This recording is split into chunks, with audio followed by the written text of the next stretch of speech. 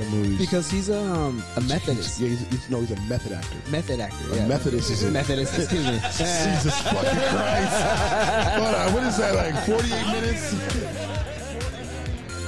Am I gonna be wowed at the acting skills? No, but I am definitely entertained. You say interdict? You say interdict? You said interdict. You're still on Netflix and chill.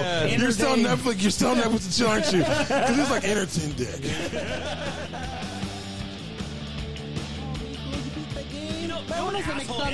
I stand outside. He's like, "Aren't you cold?" I'm like, "Oh, my feet are cold," but that's about it. He's like, "Oh, it's probably because you're fat." I did not say that. I said you're not cold.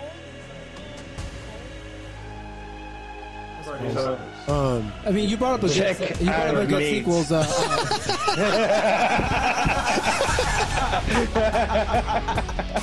what we're doing now? Gotcha. All right, cool. That's where we're going. That's what we're doing. Gotcha. Okay. You brought up a good green service beige.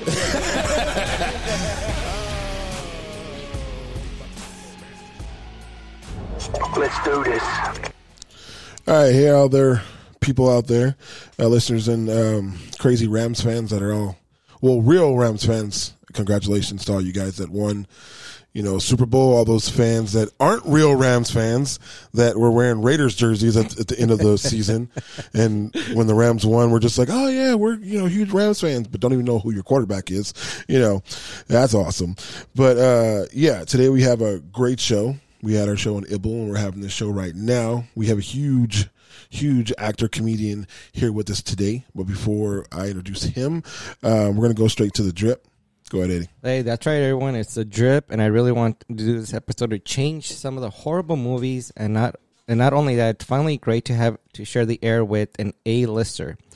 Also, again, awesome for the Rams. Yay, whatever. Yeah, it's LA fan. Whatever. Eddie's a 49er fan. For people so I'm glad they won because they beat us, but we should have been there celebrating. But anyways, I digress. Eli doesn't have his mic on. So I'm just going to do Eli's part since he doesn't understand. So yeah, last week's episode was a horror episode. And this week, did you got it now? Mic check 1 2. Right, Mic check 1 2. There we go. Okay. You got to keep this one on. I got to keep that one on. All right, there you go. Okay. Well then. It wouldn't be a show without something Eli doing not working. I mean, it's always has to be one thing or another. Yeah. So welcome to us. This is Eli here. And the last week's horror episode was actually really great. I know that this week's episode will be even better with the likes of Mr. Lawrence and all of us redoing these Hollywood movies or shows that, desperately need that change. Yeah. So usually we have a movie of the week, and that will be returning next week. But before our episode gets going, let me introduce Mark Christopher Lawrence, or MCL. He's a funny comedian and a great actor who has been in countless movies and shows, and is, for me at least, a shining example of a good human being, seeing all the stuff that he's done, throughout his great career. So, Mr. Lawrence, just want to give you the floor and just be able to I don't want you to bloviate about how great you are, but yeah, tell people how great you actually are. Yeah, that's not my thing at all, man. I just hop on. I like to hear other people talk about it. Okay. We can do that too if you'd like. I can blow it. See, there's a lot of stuff. So I got to a point where I'm going to call her my assistant, but it's my wife. So, but yeah. So when I'm at work, I was just like, hey, I saw a bunch of stuff that he was in. Could you go and to look for some more stuff? And she went crazy and just found me all these things. Cause I already knew you were in Terminator 2. I knew you were in Child's Play 3, Designing Women, in Living Color, Fear of a Black Hat, Murphy Brown, Seinfeld, Crimson Tide, Tales from the Hood. Man, do you take a break? Unfortunately, it's like the breaks show up whether you want them or not. It's funny that you had somebody have to look that up. There's a thing called IMDb, right? Yeah, I know, but I could be at work. That's pretty much everything that's on there except for stuff that was pre-internet. There's a lot of stuff that I've done that's not on there from before there was a thing called internet. And but for the most part, it's a pretty good representation of what I've done. Okay, so I want to just ask you, is there any role or TV role that you were really, really like itching or hoping to get that you didn't or you weren't able to get that kind of still like sticks to you? Like, damn, I wish I would have got that role. No, see, here's the thing. My very first audition was for Hill Street Blues. Okay. And it was I think 1986. And I go to the audition, and it's on the machine that I got the job before I get back home. Oh. So I spent the next year, after every audition, running back home to catch the machine. Okay. And I didn't book another job for a year. Oh, damn. Oh, wow. And another TV or film job. I mean, I did plays and stand-up, but and it was the best thing that could ever happen to me, because then I was like, oh, I'm not going to get them all. And now I just go in, I do my audition, I put my best foot forward, and I leave it there. Okay. Because if you run home and check the machine after every audition, you're going to drive yourself crazy. Got you. Yeah. Man, that would like get me if I like ran home and like it was there, and then every other time I tried to run home, it was just like, oh, nope. That would that would deter some people. Was it like a deterrent for you? Like, were you just like, maybe this isn't going to work? No, for me, it was just acknowledgement that, I'm going to book some and some I'm not going to book. And once I got that in my head, then I was fine with, okay, the only thing I can control is what I do in the room. I'm going to control that. Okay. And leave it alone. Gotcha. That makes sense. So if people don't know, you were also a comedian, and a very funny one at that. So, like, where did that come from? Was being a comedian like the first thing you wanted to do, or was it acting? I wanted to be a lawyer. Oh, okay. Wow. Okay. Let's go the other route. There you go. I had a teacher in 10th grade, Mrs. Schilling, that got me involved in speech and put me in my first play. And during speech, she introduced me to a guy, Perry Brents, who went to USC. He was kind of a mentor for me. And he used to produce these shows at USC called Evening of Soul. And it was like basically a variety show. And he had little comedy segments in it. And in the 11th grade, he put me on one of those shows. And I did 3 minutes of comedy. And that was the beginning, okay. In 1981. Yeah. That's cool. Would you say that just doing like 3 minutes, it's like almost like 30 minutes, like, because you're up there, so like just 3 minutes doesn't seem so long, but when you're up there, it really, it's like, oh gosh, it's only been like a minute or something. This time go by slower. In the beginning, it's like that because you don't have a sense of timing, and because you don't have more than 3 minutes. So now, I was just saying the other night I did 45 minutes, and I always tell them to give me a 5-minute light so I know to start going to a closer. And I got the light, which meant, go do your last 5-minute bit. And I was like, man, I felt like I just got up here. So now 3 minutes is nothing. Okay. So, Mr. Lawrence, 3 minutes, I'm still saying hi. So, Mr. Lawrence, this is Eli. So I got a chance to watch a couple of your stand-up shows, and one of the things that you shared with one of your shows was that you base a lot of your material on real life experience. And one of the things I wanted to ask you, and I was really curious to ask, was in one of your shows, you mentioned that someone passed out and they had to put your show on pause because they had to call an ambulance and make sure that there was a doctor in the building. Do you mind sharing or elaborating that experience? Yeah, so I was doing a charity event in La Jolla, California, at this mansion. And we're in the side yard of the mansion where they have a stage big enough for a 5-piece band. 4 comics were on the show that night. I was closing the show with 45 minutes of comedy. And about 13 minutes in, the host comes up and takes the mic. He says, "I'm sorry, Mark." And then he says, "Is there a doctor in the house?" And what had happened was, about 12 minutes into my act, some dude sitting on the left side of the side yard was having so much fun, he keeled over and died, had a heart attack in the side yard of this mansion. What? Lucky for him, there was 4 doctors in the house that night. One of them was the head ER doctor in San Diego. They go to work on this dude. They resuscitate him, and he woke up giggling. That's damn. He's like, do it again. Oh man. So out of okay, I'll go one by one. So out of your comedy sets and all the places that you performed, do you have a favorite place or a favorite venue that you've been to? I have a couple. I think my very favorite place to perform is the Comedy Magic Club in Hermosa Beach, because they treat comics very well. They understand the struggle of comedians, and if you're a comic and you go there, even just to hang out, they'll feed you. Okay. Because they know you don't know where your next meal is coming from. Got you. So that's my favorite place to work. But then here in San Diego, I think Madhouse is probably my favorite spot. Okay. Now, because I've spoke to other comedians, not on here, but one-on-one. Is there a spot like a venue where it's just you don't want to go back to? Or it's just it was not awesome to a point where you're just I tried it once, I went, I performed, I did it again, and it was still bad, and you're just I gave it 2 or 3 chances, and it's still just bad. I think there's bar shows, because you never know what you're gonna get.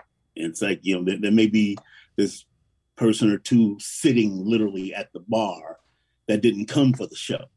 Okay. So they're trying to talk louder than the comics. Yeah. And then the bartender and the bar owners, they don't want to offend them by telling them to shut up because they're spending money. Got you. And so that's the worst. And so I think ultimately I would love to just do all shows at churches. Oh, okay. Because people come to laugh. Yeah, very true.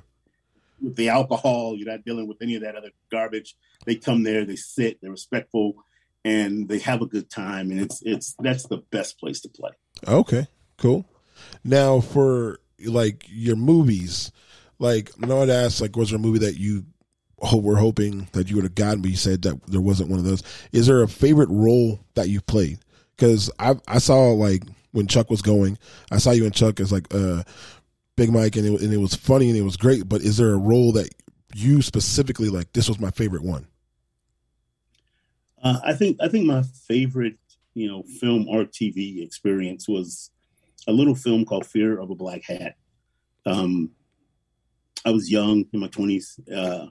Rusty Cundiff wrote and directed it. Rusty wrote and directed a lot of the Chappelle Show, and he would come to work with a skeleton scene and say, look, we got to say these words to move the story, but do what you do. And just that freedom and trust from a director in that kind of way was awesome. So I think that was probably my favorite thing to do. It was Tone Deaf and Fearful Black Hat. Faison Love was on that show, right? Or Faison. Yeah. That dude's funny. That dude's funny. He's a character. Yeah, and fearless. Yeah. So with all the movie stuff and shows you've done, was there ever a bad experience on a movie set or a bad experience on a show? No, I don't think so. I think probably the closest thing to a bad experience. I mean, but putting it into perspective, people are paying you to act. Yeah. Right? Gotcha. Yeah. They're paying you to play. Yeah. So how bad can it be? It's not like you're out digging a ditch. You're not like Andy the sump pump guy. Emptying porta potties. Gotcha. Yeah, that makes sense. That makes sense. So I think probably, if in perspective, probably the worst experience was working on Designing Women, and it was after they had the big kerfuffle with all the women going at each other. There was a lot of tension on set. And so I remember, rehearsing a scene, and then they would say, cut, we're going to move on to the next scene. And everybody would just take off in their own direction. And I remember looking at Meshach Taylor saying, man, how do you work like this? And he said, I just try to stay out of their way. Shit, that's good. that was right on the money too. That was good. Hey, Mark, quick question for you now. When you're doing movies, do they normally let you do like, hey, this is what we're trying to do, but you can just go off tangent and you just build your own character off of that, or they very rare, really rare, very rarely. I think that the thing that Rusty was trying to achieve with Fear of a Black Hat was sort of a rap Spinal Tap kind of thing, like a mockumentary is what it was. And because of it, we ad-libbed a lot of stuff. Normally, when you have scripted material, writers want to hear the words they wrote. So, they tend to want you to say the words that they wrote. And like occasionally on a funny film or TV show, if I have something that I think is funnier than what's written, I'll pitch it to the director and see if we can shoot it my way and shoot it the way it's written. And usually that's a yes. And 90% of the time, my stuff gets in. Nice. Okay, cool. Good. Okay. Go ahead. Hi, Mr. Lawrence. This is Fernie or Millhouse, also known as RLC. So I have more of a point of view question for you. How would you say, or how do you personally see the comedy industry being affected by how sensitive society has become in recent years, specifically with how absurd the cancel culture has gotten, and I'm kind of referencing with the whole Dave Chappelle situation that happened not long ago. Like, how did it affected you personally, and how do you see it affecting the comedy industry? I'm kind of that Miles Davis train of thought when it comes to performing. I perform for me and let you see what I'm talking about. Okay. And if something that's in my life that I'm talking about offends you, that's your issue, not mine. Okay. Gotcha. No, but I'm just also trying to get your perspective. I'm like, do you see yourself do you see other comedians struggling, in basically changing the material? Trying to change material in order to adjust to be political correct, so to speak. Yeah, I don't know that I've seen a lot of them trying to change material, but I see a lot of them, dropping jokes that they think might offend somebody. And the thing is this, it's like, we have become such a thin-skinned nation, world that people miss the point of what comedy is about. Comedy is about being able to take a look at something and having your own point of view about it, and whether you agree with that point of view or not. Still, this is America, and we should be able to voice our own opinion of what we think one thing or another is. Absolutely. What it means to us. And when we get to the point where we're trying to destroy people's careers because I agree with this one soundbite I heard, that's ridiculous. And I think we should get over ourselves. Very true. Thank you. I appreciate your That answer. was very refreshing. Thank you for sharing. So I had a conversation with somebody from IBL that we debate stuff back and forth, and we were talking about Joe Rogan and all the stuff having to do with Joe Rogan. I've met Joe Rogan a couple of times. Some of my friends have met him, and for me, he's a cool dude. Very honest, very transparent with everything he does, and he brings people on his show that don't share his same point of view, so that if he's wrong, he'll say, "Hey, I'm wrong. My bad. You know more than me." And he'll give them the floor. So I wanted to get your take on do you believe that Rogan should be canceled for his vaccine issues, or do you think people are trying to cancel him because of him using the N-word? I never saw the clip of what he said with the N-word, and as far as vaccines, I think it should be a person's choice whether you want to take a vaccine or not. One thing in this industry, it's hard to work without having it, because of the rules that are set in place that were agreed upon by the unions. So, if you're not vaccinated, chances are you're not going to get to go to work. Gotcha. And as far as Joe's use of the N-word, I don't know what it was, so I can't really comment on. Gotcha. Okay, because we were having the conversation. I was just telling people like, hey, why would you go to Joe Rogan for medical advice? Like, it doesn't make any sense. He's not a doctor. Like, it's like me breaking my leg and calling LeBron James and being like, what should I do? Like, it makes no sense. So yeah, we were having that conversation. Expressed last night. What? Yeah. Well, I was just gonna comment on that. I just feel like with Joe Rogan, he has such a big following. Like a massive following. That to an extent, I feel like some of the points that he makes get some sort of validity, even though it doesn't make any sense. But just because of how many people follow him. He kind of thinks that I could say this stuff, even though it's not scientifically backed, or I'm not an expert on the subject. Yeah, so. But that's why he brings other experts on his show for that main reason, to a point of like, hey, if I'm wrong, prove me wrong, and yeah, but he will still say it. Sometimes you don't move on from what his point of view. Opinions are like assholes. Yeah. What are you gonna do? So yeah. So I'm gonna do the first part of this. So like I told you before, we were gonna, in this episode of the ROC, we're about changing some endings to movies. So the first one I'm gonna talk about, I don't know if you've seen it, Mark, is the movie Hook. Oh God! Have you ever seen that movie? Which one? The one with Robin Williams and Dustin Hoffman. Yeah. Okay, so for us, for me, the Drip, Millhouse, and other people, we do not like this movie. Eli from the ROC loves this movie because he loves Robin Williams. Okay, but for me, I don't like this movie because it makes no sense, and it was Michael Jackson's awesome dream that he had to think his movie up. Yeah, his vision of this movie. Mm-hmm. So for me, we're talking about, I'm going to change the ending of this movie to a point of, you guys remember when Rufio gets stabbed? Yeah. And is dying on the floor, right? Everybody just nobody helps him. Nobody just says anything. Like, Rufio's dying on the floor after getting stabbed by Hook, and everyone just steps over him like he doesn't matter. Yeah. So I would change the ending of that movie to somebody caring that Rufio was dying on the floor. What I also didn't understand about the movie is when I can't remember the kid's name, but the little black kid that's touching his face. In the, like the middle of the movie. Oh yeah, when he's just like, "You are Peter," right? You are Peter. Yeah, like that's the hallmark for this movie of the one little kid touching your face, and that makes him Peter Pan.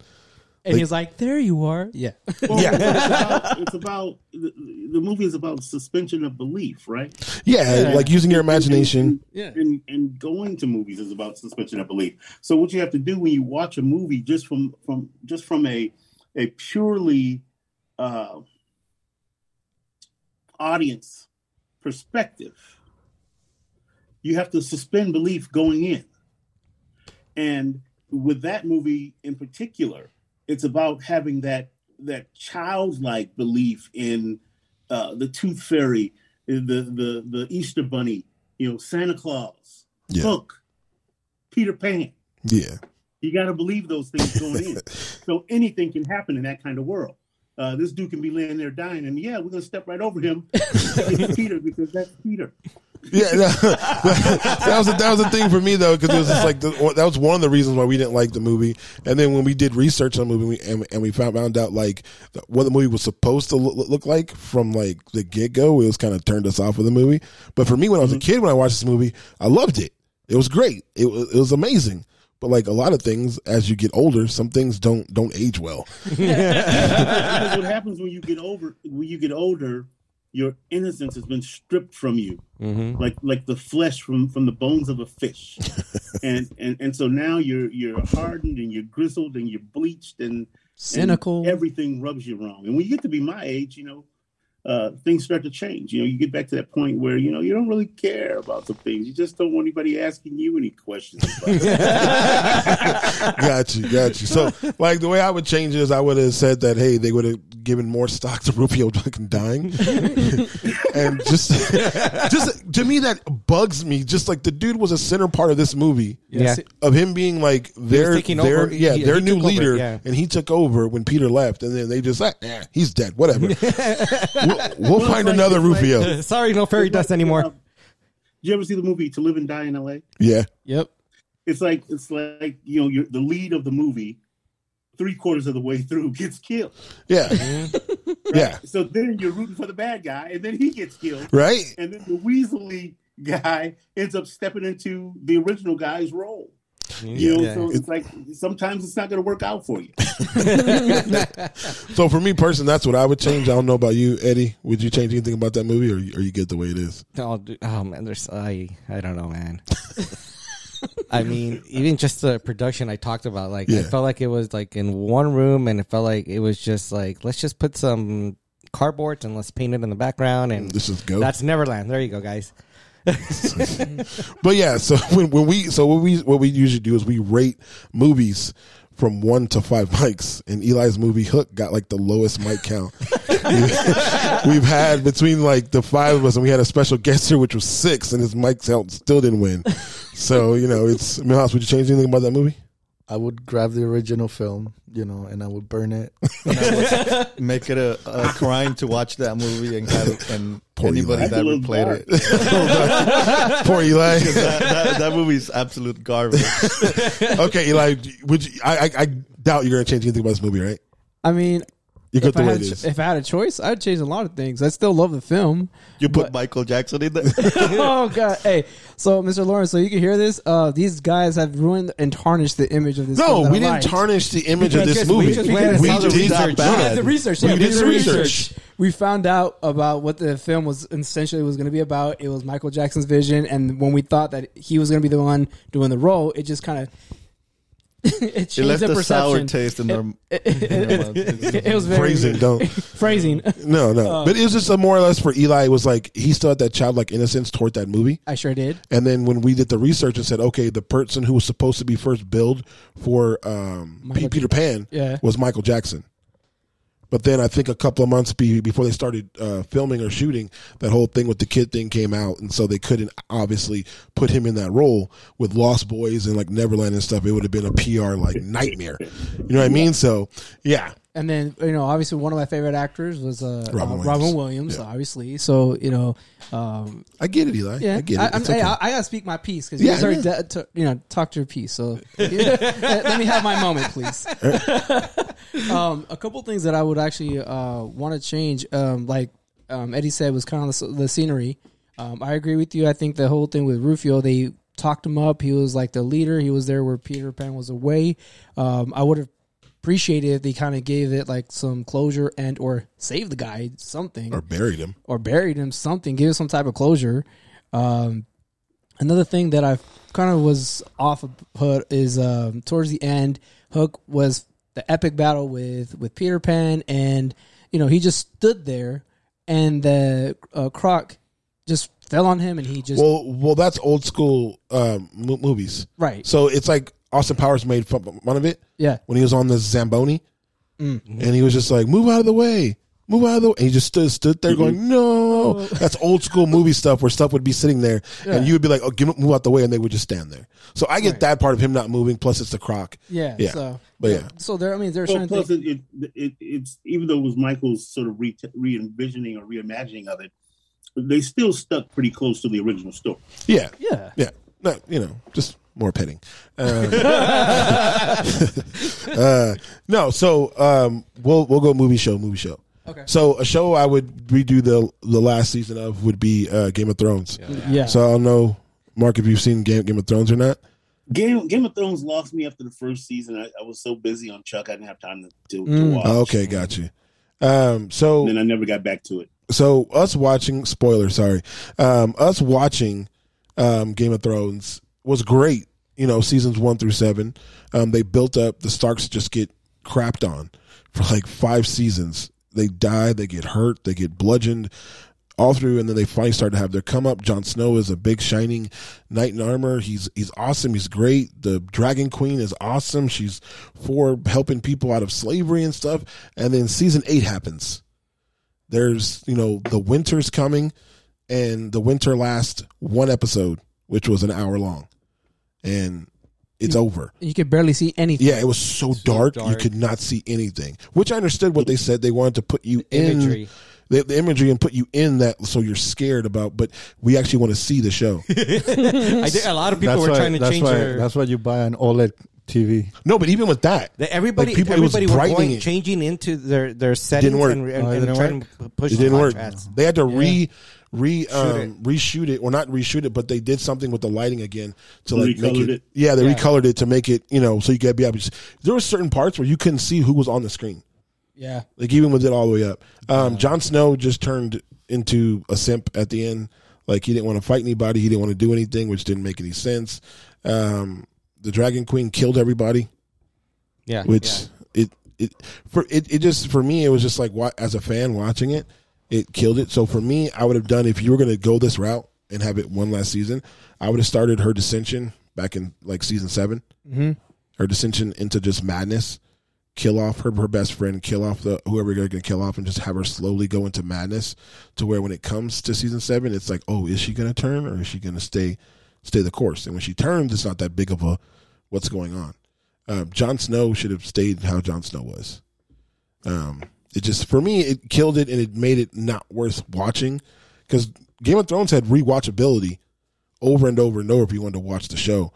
After that happened, it was, I don't even, there's not 8 seasons, there's only 7. I mean, they did this show so, like, it was phenomenally written and it was well done. Like Mr. Lawrence said, like in this. Well, apparently not. Well, season 8 is trash. Hey, that's the last season, but this is why they had character development. In the beginning, you think you know what was going to happen, and someone that you genuinely cared for ends up dying, and it happened throughout every single season, and you get to see how these characters go through these, dramatic scenes, love, hate, vengeance, and they built such a great story. But towards the end, at the last season, it felt rushed. They talked about winter is coming in every single season, and then winter's finally here, and it's only an hour long. You couldn't even see what was going on. We understand the direction of what they were trying to show the audience, but ultimately, as us watching the show, we couldn't enjoy it. It felt rushed. It felt pressured. They didn't get any closure. There wasn't any. It feel like it just didn't help contribute to each character and the roles that they played in the previous seasons. And one of the things, obviously, I would change is, extend that scene, or extend the winter is here, the war scenes, the fighting scene, extend it more. Like, if you're gonna, like Beige was saying, if we're gonna talk about the Dragon Queen and she's going into madness, we'll build it up. It just felt rushed, and I think what we talked about Beige before was that they were gonna do a film. They were gonna do something else besides Game of Thrones. No, they're gonna do a prequel, but they didn't end up doing it. Oh, there you go. Yeah. So, Mr. Lawrence, is there a movie or a show that you saw and you were just like, man, that ending was bad, or man, that show was bad, or I could have changed it, or if I was in that movie or show, it would have been a lot better? I don't know. I think just based on you guys' comments about the darkness of that film, visually being unpleasing. The Star Wars franchise lost me at Empire Strikes Back, because as a kid, I saw that at a drive-in theater, and it was too dark, and I hated it, and I never watched another Star Wars movie after that. Oh. And now I feel like I need to go back and watch them all in order to see what everybody's talking about. Yeah, I don't watch Star Wars. I watched one. I forgot which one I watched. I love the first one. The very first Star Wars. I've never seen that Star Wars. Oh, see, you missed. You treat yourself. Tell him, Mr. Lawrence. Yeah, I've never seen that. I saw one. I was just like, this is not good. I don't like this. So yeah, it is bad. What was the other one you wanted to do, Eddie? Oh, you want to do for the love of the game? Yeah, God. Oh yeah. So Eddie here, the drip, is a huge baseball fan. He loves the Doyers. He loves them so much. He's actually wearing the hat right now. He bought one of their championship rings to wear. So he's a huge fan. And he loves baseball movies and loves rom-coms. So he picked a movie called For the Love of the Game. And I have never seen two people with the worst chemistry together than Kevin Costner and what's her name? Kelly Preston. Yeah. The worst chemistry. It's like when they're next to each other, there's a scene where they try to kiss. And they keep missing each other. And I'm thinking it's maybe because like it's rough and it's passionate, but you can literally tell their body, like, some people have it and some people don't. And their body chemistry together just didn't work. It was just weird. Then he sticks his hand in a shredder for some reason. I don't understand why he's doing that. He's not sticking his hand in a shredder. He's doing some wood shop and he sticks his hand in the shredder. So yeah, I would change that movie by picking two different people. Okay, just redoing the whole goddamn movie. Well, no, but it's my point. Like if you're gonna pick one of them, then you have to pick somebody that has actual chemistry with them, because you could just tell that they shouldn't have been on the same screen with each other. It just didn't work. It was Eddie likes it because of the baseball aspect. The baseball aspect of that thing is awesome. Yeah, because he pitches a perfect game, and it's in between the movie, so it's not like at the beginning of the movie, in the middle, or the end. It's like in between everything that's going on. It's like first. So you have to watch the movie if you want to watch the baseball game. So you get a true. Wait, one more time. I remember back when the reviews were coming out of that thing, and the which is what I thought at the theater was that the baseball stuff worked way better than the romanticism worked. Yes, yeah, sure did. Yeah. And it was the chemistry. And if you look at Costner in that film and his chemistry with her, and then you look at Costner in The Bodyguard, his chemistry with Whitney, he's just not a good kisser. Poor guy. It's not your fault. He's Kevin Costner's gonna kiss you. No. But no, I was just thinking about the same thing. Like, okay, who has he been with that you would see like, oh, okay, that was a great chemistry. That Indian or that I don't want to say Indian, that Native American girl in Dances with Wolves. Oh man, did they kiss on camera? I think they did. I want to say they did. It's been a while since I've seen that film. Honestly, I watched a piece of that recently. I don't remember them kissing. I remember them being in the TV together. It just. My mom made me watch the movie a bunch of times on VHS, so I had to sit there and go through those 4 VHS movies and watch it. So it was more of a point of like watching that movie and like I don't. You know what? You guys might be right. They might have not have kissed, but just them being together didn't seem wrong. It didn't seem like they shouldn't have been next to each other. Forced. Yeah. Whitney Houston's was a little bit better, but you could still tell it was like they should have been paired together. Certain people work together, certain people don't work together, certain people work with everybody. Right. So, like, not to toot his horn, but Denzel. Yeah. Denzel seems like he has just magnetism with everybody. Tom Hanks too. Like it doesn't matter who they're around. It's just like they're there, and whoever's in that scene with them, they make them better. And it's awesome. I did see a clip from Pursuit of Happiness that I put up on Ibble, where you were talking to Will Smith, and you were saying like the numbers, and he was trying to write down a number, and he was just like, "I need my money. You stop talking to me about numbers." And he's like, "You owe me $14," and you're like, "14's a number too." And for some reason, I was drinking something. I spit that out because that shit was funny as hell at that moment. So, I mentioned that tangent. But yeah, I tell you, a funny story was I almost didn't get that job because I was funny. What? And, really? The director in my audition, it's like I auditioned for the producers, and the director was in Italy, and so I had to have a callback 2 months later when he came back from Italy. So he gets there, I do the audition, I do exactly what I did the first audition. Everybody is cracking up, and he's looking at me like this. And stops me in the middle of the audition and says, No, it's not funny. This is not funny. I said, man, black people are going to laugh at that. It's true. I did. That's going to get a laugh. Yeah, no, it's true. It was a good laugh. So, Eddie, you want to change anything about that movie besides everything? Besides the baseball? No. No? Okay. No. You didn't watch the movie, right? No, but I do have the one movie that I've always talked about. All right, hold on. Eli, would you change anything about the movie besides taking Kevin Costner and Kelly Preston out of that movie?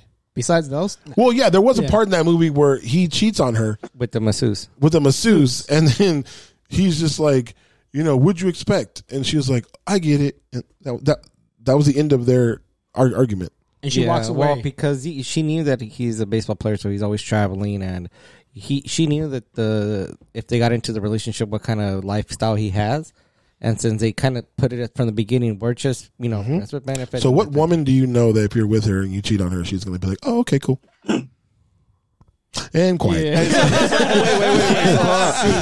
Wait. Who could have taken Kevin Costner's role? Like that you guys can think of during that time from the top of your head. Like that will nail the role. Tom Hanks was hot. Tom Hanks was hot during that time. I don't see him. Tom Cruise could have done that. He's too short. He's too short. Yeah, they could put him on an apple box. Yeah, exactly. Every scene just slanted a little bit to where he looks the same height. Seated every scene. he's seated. See, there you go. But sometimes there's other actors you could have picked. It's just you can tell, and I've seen people in their auditions and stuff with each other doing like their screen tests where they have chemistry. They talked about when they put Tom Holland and Zendaya in the same room together, and they were doing their screen test, that it was like magic between those two. Like they had a flow, they kept going. There was no, they liked being around each other. So yeah, you could have picked damn near anybody else than Kevin Costner. To me, Kevin Costner is not a good actor.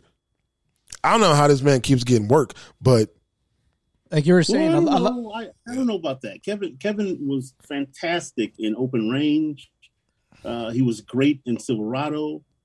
He has a show going on Yellowstone. Yellowstone. Yellowstone's good. The If You Build It, They'll Come movie. Oh, Field of Dreams. Field of He was Dreams. great in Field of Dreams. Kevin Costner's not a bad actor. He's a bad kisser. Okay, I'll ask you a question. Is there anybody, because I mean, obviously you work in Hollywood, so I don't want to put on anyone's bad list, but is there anybody in Hollywood where you're just like, man, that guy's not that great? Because we went through a bunch of actors that I say that about, but let people make their money, and if it was for me, I would have had it. All right, cool. Well, That's a good response. as long as we know that there's people up there that you're just like, I don't know how you keep getting work, but more power to you. Sweet. That's good enough. Because we did that on here. Remember, we were like, how does this person keep getting work? Yeah. And we just went through a bunch of actors that I think whose was Mark Wahlberg? Herb. Oh, it was Herb's. Right? That was Herb's, Yeah, it was yeah, Herb's. Mark He Wahlberg. hates that dude for some hates him. reason. I don't know why.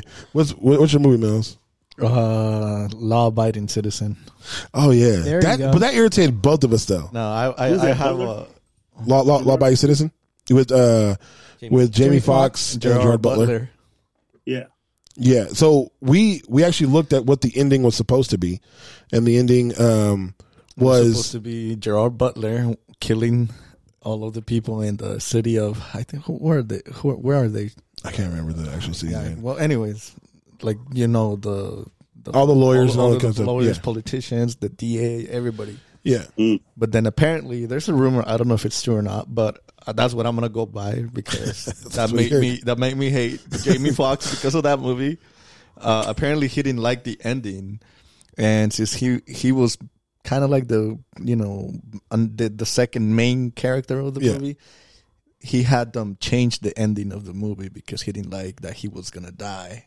yeah. So at the end of the movie, for people that don't know, Gerard Butler is getting vengeance because of his family dying and the way everything rolled out at the end. So what happens is Jamie Foxx finds out what he's doing, and he crawls into his cell, and there's a bomb, and leaves the bomb inside the cell, and Gerard Butler ends up going back in there and ends up dying. The original plan for the movie was that Gerard Butler outthinks Jamie Foxx and Goes ham. and then Jamie Foxx is the one who crawls into the cell, seeing what's going on, and sees that there's a bomb in there, and Jamie Foxx ends up dying. Gerard Butler ends up driving off into the sunset because he's won. And he went from villain to hero. Yeah. So for me, I like movies where the bad guy wins because it's almost, it happens, but it doesn't always happen. Picture that ending. It's very rare. It would have been majestic, like him driving into a sunset on a Canyonero or something. Canyonero. It's like, okay, Homer. Yeah, but I think what happened. I think what happened that movie, like in the middle of the movie, when you're watching it, you lose the empathy for that character. Mm-hmm. Well, yeah, he starts killing people. Yeah, like put that nothing involved. Yeah, empathy for him. We don't want him to win. I still want And it. I think- I have to disagree on that because I did want it to win. Because if that would happen to me, that's probably something I would do because I know. Like, and they'll probably shoot you down in the street. however far I can get. But the thing is, it's like just from a movie making standpoint, it's like if your lead character who you sympathize with that starts the movie, if that dynamic changes and you lose it and you lose that empathy for him, he can't win. It ruins the movie. Well, yeah, in movie way, it's like the movie that Milhouse watched and loved, the Joker. Oh, Joker, yeah. Yeah. So during that movie, like, dude, empathy out just the wazoo, dude. Just like, you understand him getting beat as a kid, his mom doing stuff, Mr. Wayne doing stuff to him. He has mental problems. He has that thing where he has the coworkers, him laughing, not being able to control. I forgot what that disease is called, but not being able to stop it, and just like people giving people his cards, like, hey, this is what's going on, and they still treat him like crap and beat him, and you're just up. And then, dude, the stand up when he's sitting up there, oh gosh, like. That was like that the hurt. worst thing when he's sitting up there and you could see it. It's just like, oh, dude, just sit down, please. And then for Murray to make fun of him, and then you're just like, dude, when he shoots Murray or when he even kills the other guy, you're kind of like, like you kind of deserve it. Yeah, he's just like, dude, am I really sitting here like? Should I really sad? feel bad? Am I really sad that he killed that dude? Am I really sad that he killed those dudes on the train that were gonna probably end up killing him? Or the girl? No, Although no, it was the girl. Well, you don't know if he killed the girl or not. Was That's what I liked about of the director when he was like so Joker, every time he does something or something crazy, he's in his underwear, he doesn't have clothes on, he's like looks weird. So when he goes to see Zazie and he leaves her house, you hear paramedics in the background and he's sitting on the couch in the same way he did when he killed the other guy. So you don't know if she's dead or not, and they never actually tell you or not. So it's great open-ended. Plus, in that movie, you don't know if he killed himself when he went in the refrigerator. You don't know if this is just a dream he's having while he's locked up in an insane asylum, or what's going on. That movie was done beautifully, and Milhouse went on like a 30-minute rant about that movie. Because the first time he saw it, it was just like he loved it, which is awesome, because that was the whole point of this, is we all find one movie that like moves us to a point, and then we just go off on tangents. You know, for Eli, it was Hook, or Mortal Kombat. That's next, actually. That's next. Yeah, it's just, it's good to have those movies, but with the Joker, like, you did feel bad for him. And even when he killed the one clown dude, you're just like, that dude had it coming. But see, the difference is like the Joker is more kind of like, you could say, fantasy, because it comes from a comic. But with the other movie, Law but they humanized him though. With Law Abiding Citizen, but they humanized it's more the of actual Joker. Like, that can actually happen, and that does happen. Well, that does happen in the real world. Yeah. Right. But that stuff with the Joker does happen in the real world too. And that's actually what they were actually trying to portray, was that this really happens after they started making this, like the script and everything. That's when they started actually thinking, like, what if this was the Joker? Because originally it was supposed to be just a normal movie of somebody who has that, in their mental state, is that's how they are. Right, but then they started going into like, hey, maybe we can, attach this as like, maybe this is what the Joker would be like. Yeah. So hence the movie. Yeah. So the next movie we're going to talk about is another movie of Eli's favorite, which was Mortal Kombat. Genre. Oh God, no, please. So wait, which one are we talking about? No, we're talking about the most recent one. The HBO one. Okay. So I don't know if you saw it, Mr. Lawrence. The new. Yep. You saw it? Okay. So the best part of this movie, was the first 7 minutes of this movie. It was a trailer. The trailer of this movie got you hooked, got you like, oh man, it's going to be an actual Mortal Kombat movie. That's awesome and great. And then after that, they were just like, no. This movie was horrible. There was no Mortal Kombat. All it was is it's about finding your Hakuna Matata, right? Yeah, it was your Hakuna. Yeah. It was about finding your Hakuna, which was weird because they said you were born with it, but if somebody killed you somehow, they get it. They get it. You get it from them or something. Yeah. So some kid could have rolled up on somebody and shot somebody, and now they're going to be in the Mortal, in the combat. In the tournament, there was no real tournament. There was no tournament in the movie. Well, here's the thing: is that if the video game is better than the movie, you've missed. Yeah. We said that before. Yeah, right? we have been sitting here waiting for a video game that was turned into equals the actual movie. Yeah. Of being good. Because, like, that's what we're waiting for. I mean, we've had comics that have turned into great, the Ninja Turtles movies. Ninja Turtles was a comic, though. Well, it's still a game. Yeah, well, that doesn't count. It was a comic book. It was a comic book first, and then it inspired the film, and then the inspired the video game. The video game came last. Mainly dude over here. No, but that's what it is. It's just more like Mortal Kombat. It wasn't good, and they greenlit a second movie. It just.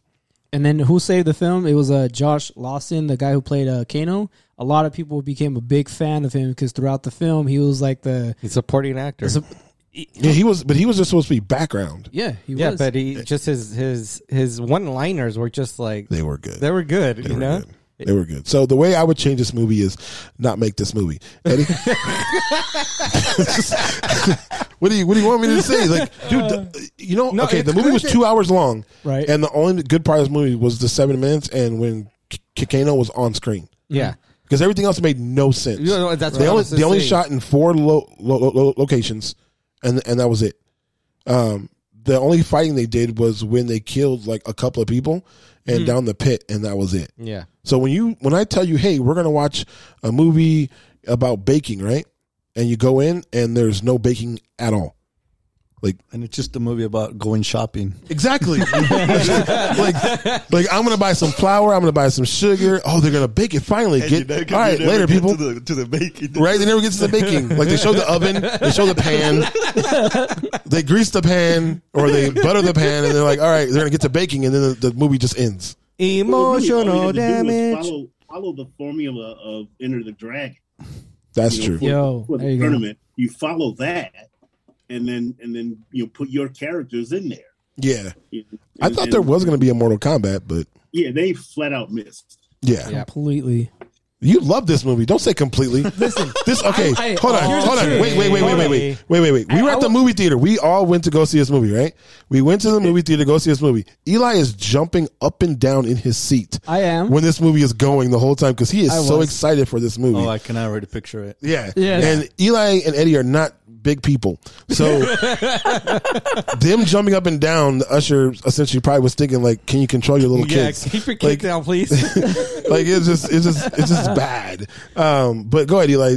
Defend your movie. Okay, I'm not going to defend it, but I will say this. Okay, I liked the film when it came to the fighting. Overall, I liked it. I liked the fatalities that they had. As far as the story plot, you're saying, yeah, agreed. Story plot didn't make sense. There was no actual Mortal Kombat. The whole finding your Akuna or Eddie. So you like the movie basically because you have an emotional attachment to the game. Okay. I sure do. Yeah, those were sent to the game, not to the movie. Yeah, correct. Exactly. So, and here's the thing. He still gave this movie like he did give the movie like 4.5 mics. I did. And here's the thing, though. Hey, and here's my defense. I came into this film expecting like not an Oscar-winning film, kind of like the other You Mortal expected Kombat. the characters to basically bust out combos in the screen, right? I was expecting fighting styles, fatalities, doing this, the signature moves. Didn't happen. It didn't come out to the way that I hoped it did. But I was still a fan of the fighting scenes, like Scorpion and Sub-Zero fighting. I love that scene. I'm gonna use that baking metaphor more. Yeah, I think at this point, the first Street Fighter is even better than Mortal Kombat. The second one. Wow, shit! even with Val Kilmer. Dude. No, what's his not name? Val Kilmer. That's Jean-Claude Van Damme. Van Damme. Yeah, that one. Yeah. Damn, dude. That's harsh, man. Oof. All right, so. There's another show, but I don't think Mel's has seen it. Which one? How I Met Your Mother. I haven't seen it. Yeah. I mean, I know the show, and but I haven't seen it from episode 1 to Yeah, I had to watch it because my wife was watching it, and she's like, "Let's just watch this." So I watched every single episode, and that Belushi. That Belushi. No, the How I Met is it?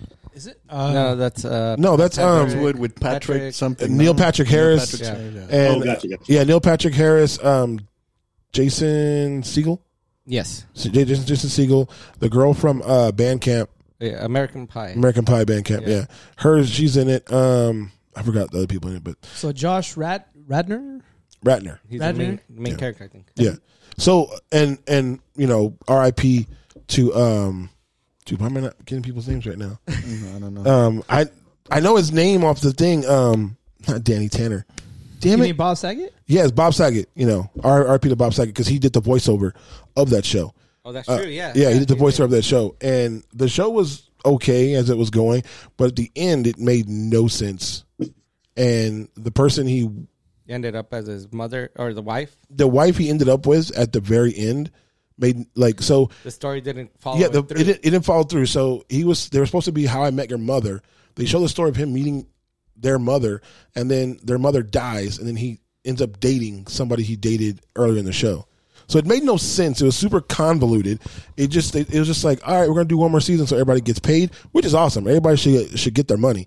But then for people watching it, it was just like, dude, this makes no sense. Neil Patrick Harris went from being a playboy of getting women to getting somebody pregnant, having a kid, having a whole character change, getting married, leaving her, and then going back to what he was doing. Damn. So there was no arc in his character. It was just, we're going to do this. This doesn't work. This isn't funny. Let's take it back. No one will notice. From 0 to 100 real quick and back to 0 again. Yep. Mm-hmm. So, yeah, that. And then, I don't know if you have another one, Eddie? I'm trying to think for a TV show. Cause I hardly ever watch him. You do. So I'll go. So Spawn. Oh, dude. The TV series. No, not the TV series. The movie. Oh, okay. TV series was good. Okay. Spawn, the movie was bad. Yes. Yeah. They did a disservice to White. Just White? The movie straight out or just the ending? Michael J. White, they did a disservice to him. The whole aspect thing. of movie. That dude is Michael J. White he is a legit, that dude is badass. Like, he is a fighter. He is a good actor. Alone, dude. Yeah, he has a good presence with him. I got one. Yes. There we go. I was going to get one of them. No, he's a great fighter. He is not a good actor. There we go. He is not. He has been in a lot of B movies. He has been in a lot of stuff. And sometimes when I see him get movies, I'm like, who did you know? Because he's a great fighter and specimen of a man. Yeah. Hella buff, but he wasn't Dark He's an actor. Yeah, he is an actor. He does act. So I'll give you that. He is not good. I didn't think he was good. I just wanted to see if there was one. I want to see if I was going to pull one out of that hat and see if you keep going with it. But yeah, Spawn wasn't good. It was bad writing. You didn't have the budget to do what you were trying to do. You couldn't bring that. Superhero, whatever, anti-hero to alive. Oh yeah, you can't bring him alive unless nowadays. Now that's what I was going to say. I don't think back then it was too hard for them to make it. But I told you, right, that it took me maybe 10 years after the movie came out that Leguizamo, John Leguizamo, yeah, it was him. You didn't know that the clown was him? No. Yeah, that was John Leguizamo. It took me forever to figure that one out. You like those people that watch Tropic Thunder and don't know that Tom Cruise is the dude at the end. He's the guy. We watched that movie in the theater and people are like, oh my God, Tom Cruise in this movie? I'm like, he's been in this movie the whole time. It looks just like him. Just put 60 pounds on Tom Cruise and take his hair off. That's Tom Cruise. People are like, I didn't even know. I'm like, are you serious? You're like, that was Robert Downey Jr.? Where? I had somebody ask me that too. They were like, was that Robert Downey Jr.? I'm like, way. Really? They did? Even when he took the blackface off? Oh my God. I'm a dude playing a dude dressed as another dude. There is one movie I like from Michael J. White. Go ahead. It's not popular. Undisputed with Scott Adkins. Undisputed? Where he's isn't that with Ving Rhames? He's thrown in jail and then he has to fight. He's a boxer, right? Yeah. Yeah, and he's Ving Rhames comes in as the actual champ. Yeah. And they fight each other. The movie's not good, but it has good parts. Awesome. The fighting scene. See, that's a movie where actual fighting. There's fighting that would be unlike Mortal Kombat. I think that was just a roundabout way to talk shit about Eli's movies. Yeah, it was. He was great in Black Dynamite. He was good in Black Dynamite. I'll give you. He was. Black Dynamite was good though. Everybody was good in Black Dynamite. That was good. Made everybody's acted work. Nice. So I'm gonna ask Eli first. So Eli, in the last 5 years, what's the best movie you've ever seen? In the last 5 years? In the last 5 years, the best movie. Best five in the last 5 years. So you said it all messed up, then I had to say it all messed up. In the last 5 years, what's the best movie you've seen? Oh, okay. If you can say Mortal Kombat, if you bring any comics movie into your answer, I swear to God. No, I probably forgot this name already. Hateful Eight with what's his face? The Hateful Eight. No, Sam Jackson, Quentin Tarantino movie. Oh, Quentin Tarantino movie. Oh, yeah. when they were in the shack. In the shack. In the middle, yeah. Yes, that would probably be one of my top favorites right now. Okay. Within 5 Milhouse? years. That's within 5 years, yeah? That's within 5 years. Yeah. In the last 5 years, I'd probably say Fury is up there for me. Fury? That's a good movie. that's good. That is a good movie. That was good. Fury's good. Eddie, 1917. you like that movie. He That loves that He movie. loves that movie. That was awesome. The shooting of it was great. Mine is Fences. Oh, yeah, I forgot. about Fences. Yeah. Because Fences to me was a acting showcase where it was like two people and there was no explosions, there was no convoluted story going anywhere. It was just two people's acting, and Viola Davis's response to Denzel when he kept telling her that he's been standing still, and just the snot coming out of her nose and her crying was just like one of the best things like I've seen acting wise. Yeah. But yeah. So, Mr. Lawrence, what about you? What's one of the best movies you've seen? And I wouldn't hold it past you if you said yours. I would just, No judgment at all. There's no judgment here. No, I think Fences is one of the best movies I've seen in a while.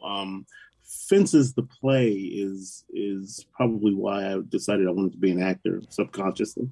Okay. I saw James Earl Jones play the role at the Shubert Theater, and the only other person I remember in the play was Courtney B. Vance. He played the son that wanted to play football.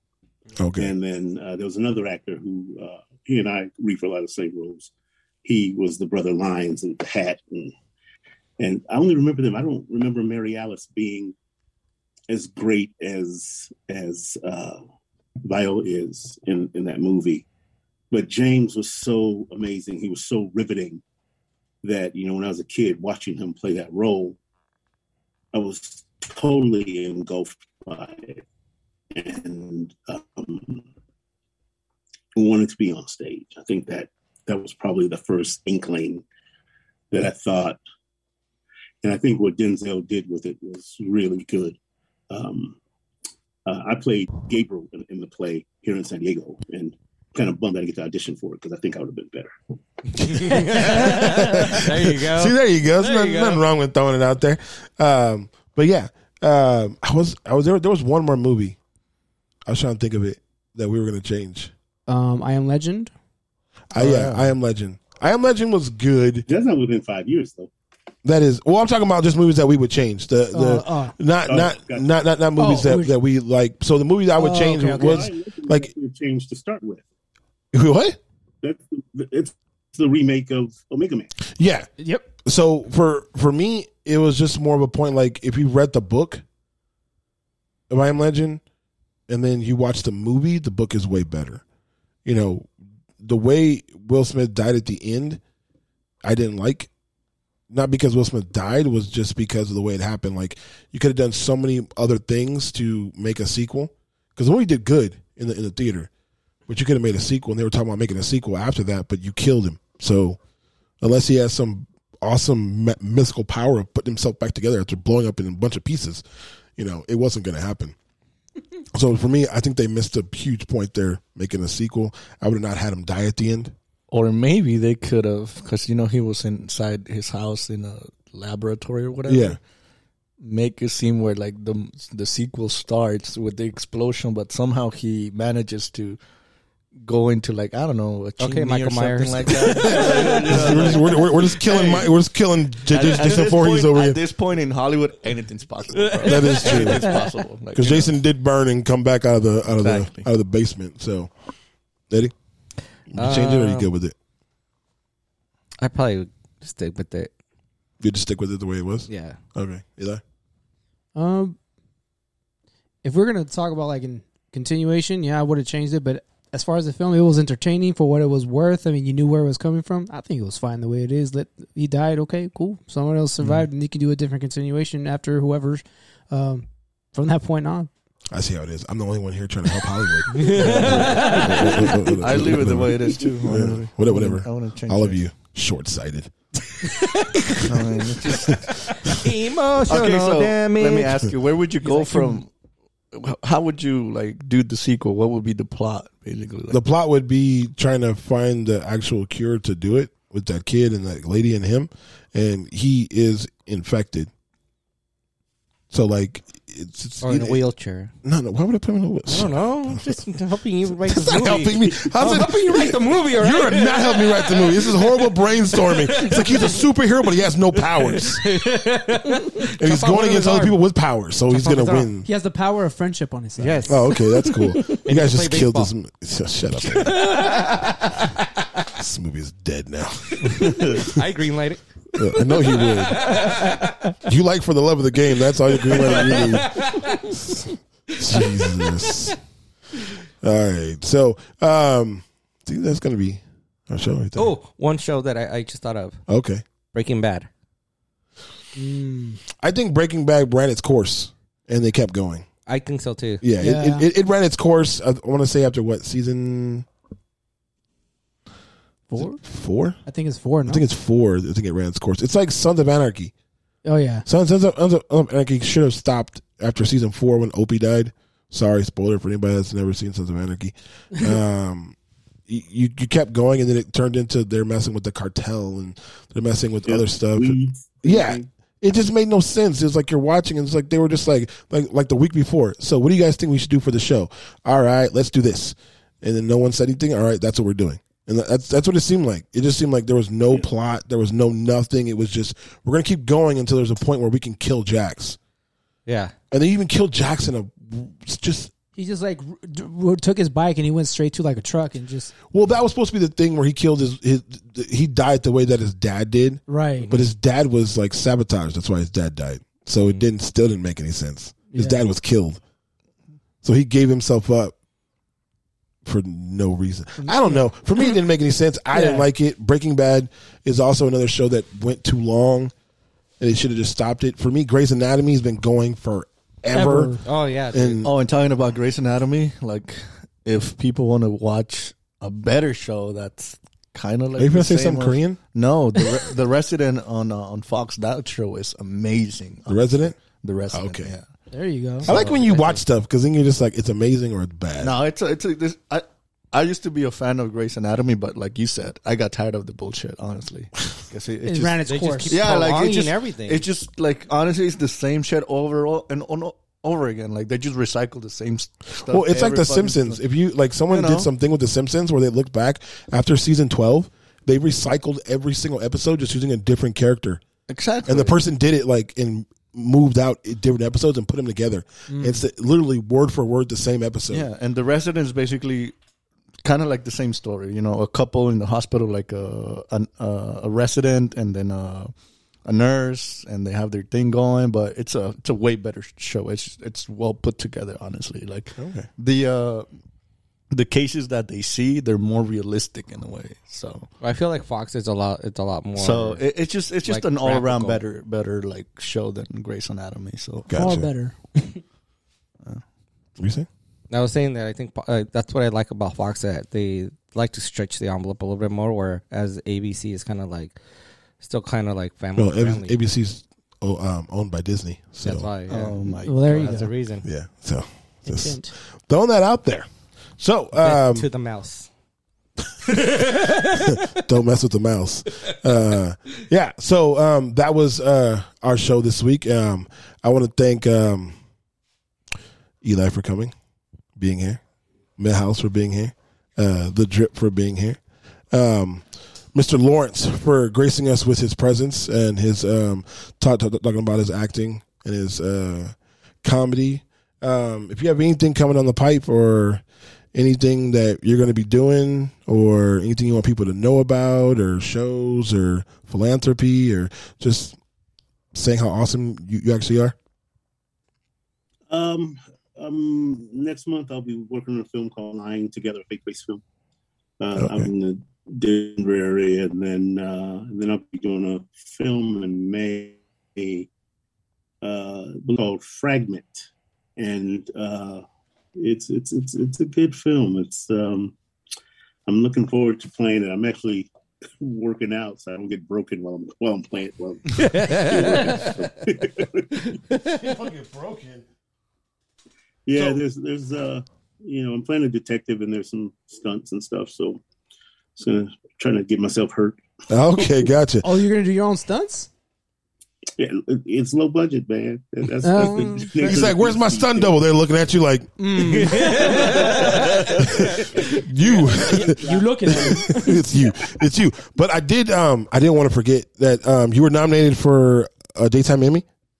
Daytime Emmy and a Emmy for 2 different short films. One I did in San Diego called The Flourish, and the Daytime Emmy was for a short film that Gerald Webb directed, and it's called Stacks. So we just got 7 nominations for the Idlewild Film Festival. So it's a nice little film. Go look for it.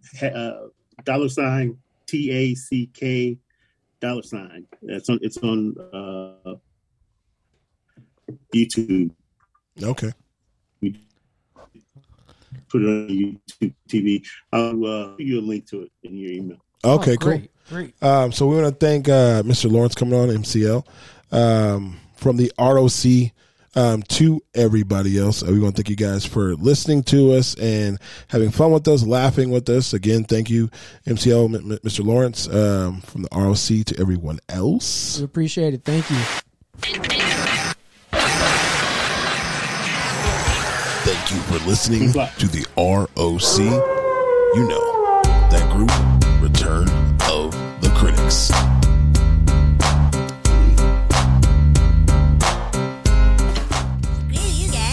I'm going home. You dick! Later.